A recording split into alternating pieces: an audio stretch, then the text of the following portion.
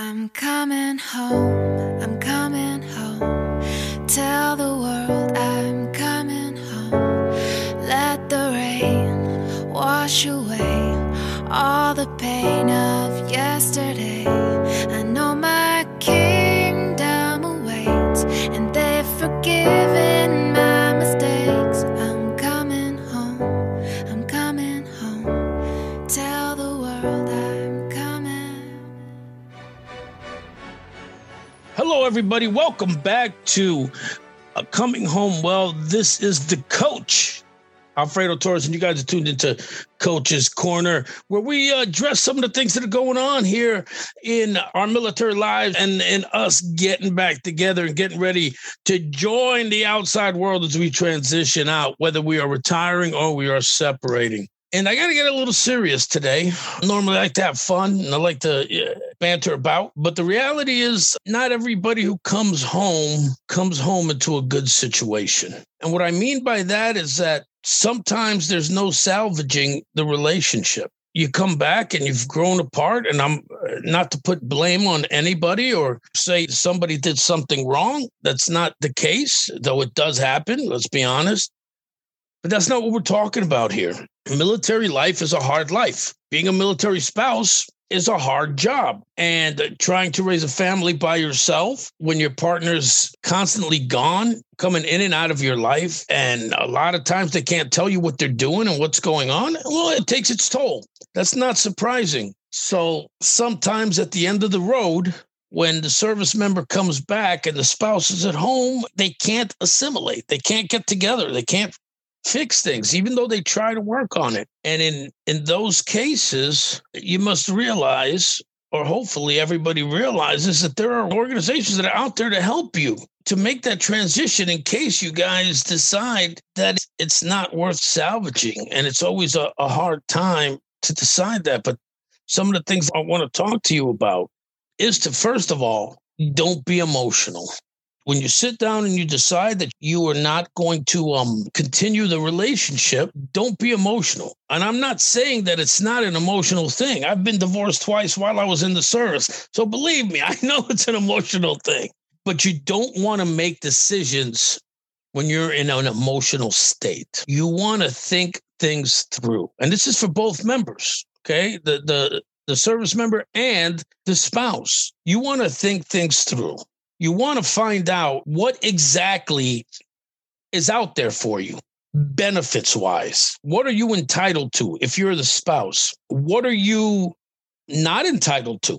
What is the obligation of the service member? These are things that you need to look into so that you can be able to make sure that you guys put your ducks in a row, because, again, this is a tough time. And anybody who's been through any kind of separation and divorce understands that this is a traumatic event. A divorce is right up there with a death, with marriage, with having a child, in the sense of traumatic events. And a marriage is traumatic because it's a complete 100% uprooting of your life and your lifestyle. Well, the divorce is, again, the same thing. It's a 100% uprooting of your life and your lifestyle. So you need to make sure that the things you do are done from a thoughtful, respectful place. And that is so hard.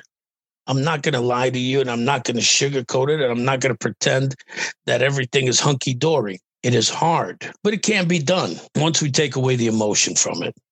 Now, there are places out there for you to look for support. Of course, in Virginia, there's Virginia Veteran and Family Services out there to help both the spouse and the service member if they need help, and that's here in Virginia. But there are other programs that are out there to help you. One of the programs is the Blue Star Family. We've mentioned them before. People they're there to support the spouse. Now, one of the things that we want to mention real quick is that because you have gotten a divorce from a military member, you are still considered in many areas a military spouse, even though you are divorced. I know that's the way it is here in Virginia. So you still qualify for a lot of military spouse services and benefit. This is one of the reasons that you don't want to have a falling out in a bad space. or in a bad place because you need to get the support of that service member still.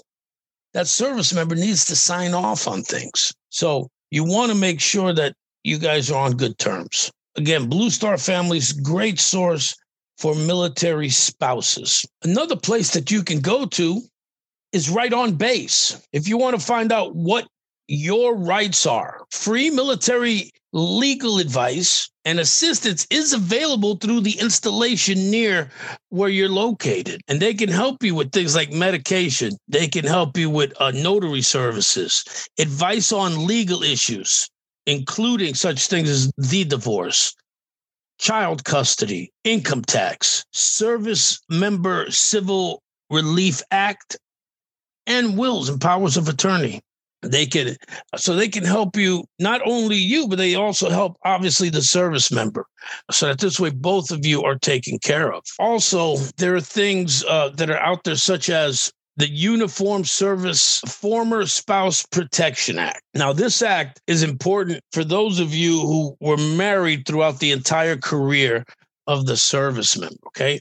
This is something that provides assistance to the former spouse so long as the former spouse has not remarried. Now, you need to remember that. You are only entitled to these benefits so long as you have not remarried. So the former spouse, if they were married to the service member for at least 20 years, and trust me, it happens. We'll see those 20-year marriages, they'll disappear.